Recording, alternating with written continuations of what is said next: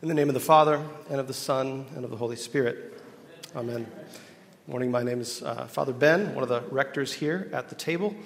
It's kind of a fancy word for pastor in charge. And we've got good news today. As I was reading these passages and preparing to preach today, I was struck by something that feels very basic, but I think is easy for us to forget, and that is the kind of God that we cry out to in our need. And all the ways that we invent stories about why God is doing or not doing what we think God ought to do, and how that affects our ability to simply cry out to God in our time of need. Our collect of the day that Spencer prayed earlier cries out to God for freedom from bondage and for the liberty of that abundant life that is ours in Christ Jesus. I think there's something fundamental about this cry, isn't there?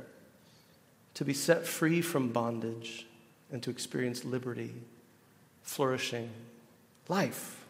We long to be freed from anxiety and depression and all kinds of mental illnesses and disorders that we wrestle with. We long to be freed from incurable diseases, from chronic pain that's unexplainable, the doctors don't know what to do about. We long to be freed from loneliness and the heartache of being estranged from loved ones. We long to be freed from entrenched systems of violence and oppression that don't seem to be getting any better as time goes on. I wonder, just as we begin, if I can ask you to get in touch with the suffering, the bondage that you are most in touch with right now. Maybe it's your own.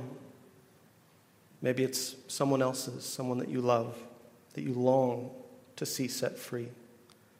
Just take a moment and hold that situation or that person in your mind, in God's presence.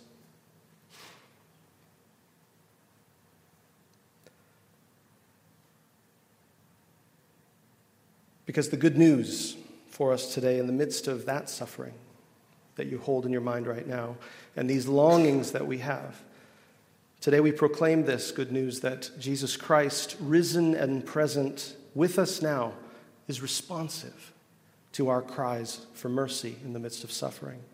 When we find ourselves at the end of our rope, we find Jesus there, compassionate and eager to set us free from our bondage and bring us the liberty of that abundant life of God's reign.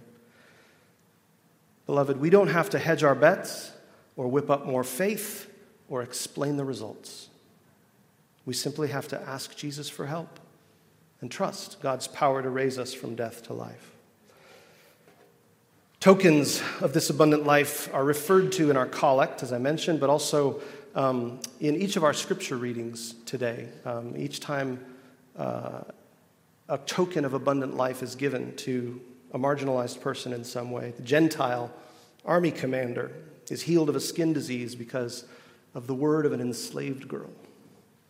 Another enslaved girl is being used by men to make money, and she is set free from her bondage to demonic spirits, which disturbs the peace of the city. And then, of course, in our gospel reading, a precious little girl is raised from the dead, and a hemorrhaging woman is healed and released from her suffering when she touches the fringe of Jesus' clothing. That story from Matthew's gospel is a kind of a healing within a healing. The leader, probably of the synagogue, he comes to Jesus for help because he realizes that he is at the end of his rope. He is powerless to prevent the death of his little girl. And so he gets an idea in his head, well-founded, that maybe Jesus can do something about this. And so instead of accepting his fate and joining the mourners and going through the normal preparations of the body, he instead leaves and he goes and finds Jesus and advocates on behalf of his daughter, who is powerless and marginalized many times over. She's a child. They were not seen as worth anything in those days. She's a girl. She's a female child. And now, of course, she's dead. the ultimate marginalization. She cannot speak. She cannot advocate for herself. This synagogue leader advocates for his daughter with Jesus. This is a contrast to the rulers of the Gentiles that Jesus will speak of later, who lord it over others. This leader recognizes the limitations of his own power and seeks Jesus' help on behalf of a marginalized, powerless person. And Jesus responds to his cry for mercy. He gets up and goes with him. The story is interrupted then by another story, though. Then suddenly a woman. The text doesn't tell us much about her, only that she'd been suffering for 12 years from some kind of hemorrhaging. She comes up behind Jesus to touch the fringe of his clothing because she too is at the end of her rope and somehow has gotten the idea into her head that if I just touch his clothing, I'll be healed. And she does this, and of course, Jesus notices. It gets Jesus' attention, and he turns and sees her. We could do a whole sermon right there. We won't. I'm tempted, but we won't. He sees her, and he publicly blesses her. Take heart, daughter, your faith has healed you. That idea you got into your head, good enough for me.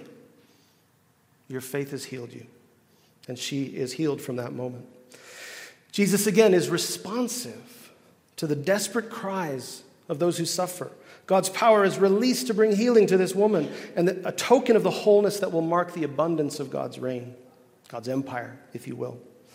And then, of course, the other story picks back up. At this point in the story, I forgot there was another story. I don't know if you guys read the Bible that way, but I'm like, oh yeah, that's right. He's on his way to do something else.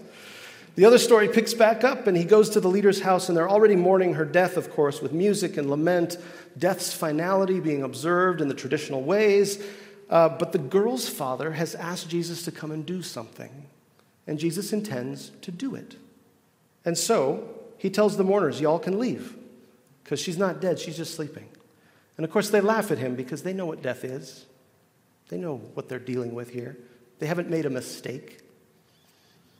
But Jesus is undeterred by their lack of faith, their negative responses, and he puts them all out. And he takes the girl by the hand, and there's something about that text. The precious girl arose. Raised from death to life by the power of God. Another token of the empire that God is coming to establish, a sovereignty that sets us free from the dominion of death and brings life to the whole world. Notice with me how utterly beautiful Jesus is. How utterly beautiful the God that Jesus reveals is. To those who ask him for help, Jesus responds with simple service. Please, come and raise my daughter. Okay. If only I can touch his clothing, I'll be healed. Okay. Never would have thought of that, but it's good enough for me. Be healed. Your faith has healed you. Very often in the Gospels, Jesus does stuff because someone asked him to. It's a beautiful simplicity to his helpfulness. Teresa of Avila said, when one reaches the highest degree of human maturity, one has only one question left. How can I be helpful? We see this maturity and this grace in Jesus, and it reflects who God is towards us. Behold also the humility of Jesus. He downplays his own role and his own power in these stories, and instead affirms the faith of those who ask for help. He doesn't say, my power has healed you. Are you grateful? He says, your faith has healed you. He credits the woman with the whole thing. You did this. Congratulations. Your faith has healed you. When he comes to the little girl, he doesn't say, watch everyone, gather round. I'm going to raise a little girl from the dead. You're going to be talking about this for years. I mean, it's funny. But Jesus doesn't do that. Instead, he says, you know what? Actually, everybody leave. And he doesn't even acknowledge that she's dead. She's just sleeping. I'm going to wake her up. He puts everybody out and he just raises her up. Such glorious humility. Always seeking to see, to heal, to serve, to bless. This is our God. This is who we cry out to in our time of need and in our sufferings. Jesus Christ, risen and present with us now, is responsive to our cries of mercy in the midst of our sufferings. When we find ourselves at the end of our rope, we find Jesus there, compassionate and eager to set us free from our bondage and bring us the liberty of the abundant life of God's reign. We don't have to hedge our bets, beloved. We don't have to explain the results. We don't have to drum up more faith. Beloved, let us simply ask Jesus for help and trust God's power to raise us from death to life. I'm aware that this good news is difficult for most of us to hear because most of us have cried out to God in a time of need and have not received the answer we hoped for. The child with leukemia has a setback. Yet another black person is killed by police. The long-standing health condition just keeps getting worse. The loneliness becomes debilitating. Yet another potential employer says no. The house you hoped would be your next home goes to somebody else. It's tempting to believe we're foolish to pray for healing, for provision, for help in our suffering. If prayer doesn't work, then why bother? I'm familiar with this temptation. But beloved, prayer is not a technology. It doesn't work or not, because it's not a technology. It's not something we can figure out or master or control. It's not a technique we can use to obtain desired results.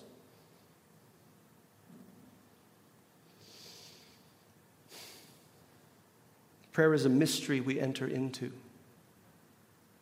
It's a communion we participate in. It's an encounter that we surrender to.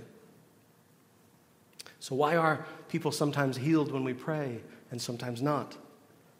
I don't know. But that's not our job to figure out why. I've got stuff I've been praying about for years that I'm still confused about. Still asking God.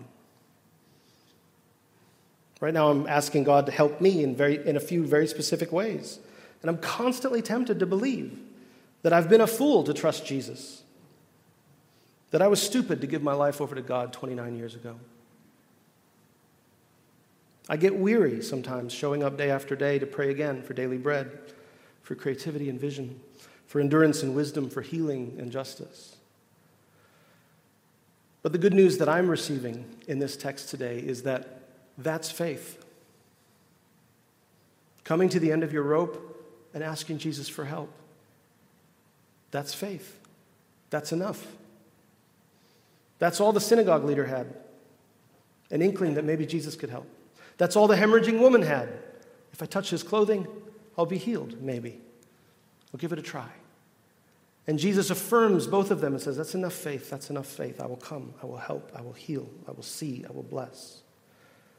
No matter how much we grow in our faith and mature in our faith, we never outgrow the simplicity of this kind of prayer because we never outgrow our humanity, the vulnerability and weakness of being a human being.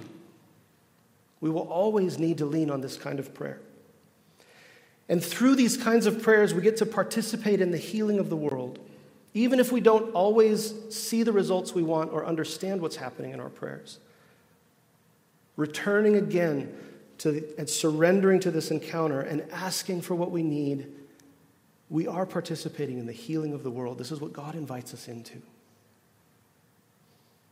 God invites us to be part of bringing abundant life to the whole cosmos. Our prayers are part of that, whether for ourselves or others.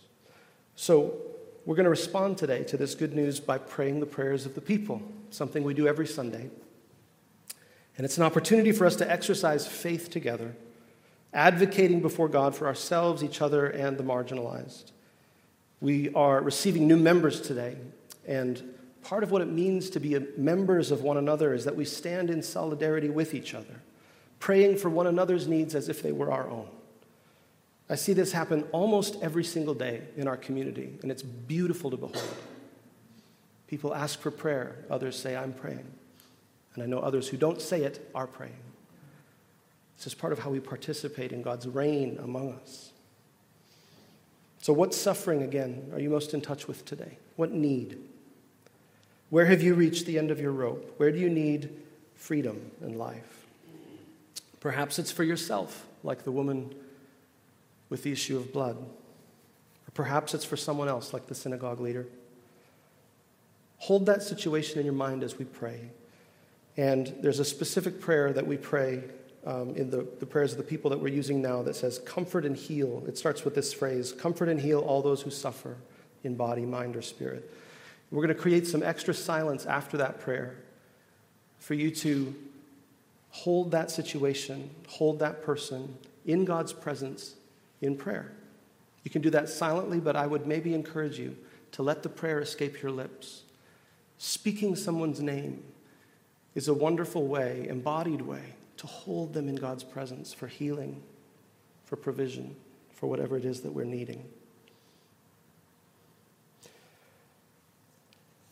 Also, as part of how I'm responding to this is by lifting you all up in prayer. And so I was just going to say, during communion, if you would like me to pray for you, part of how I'm responding is to pray for whatever needs you guys would like to bring. So I'll be in the alcove if you'd like prayer during communion as well. But let's respond to this good news by praying together. Amen? Jesus Christ is with us now.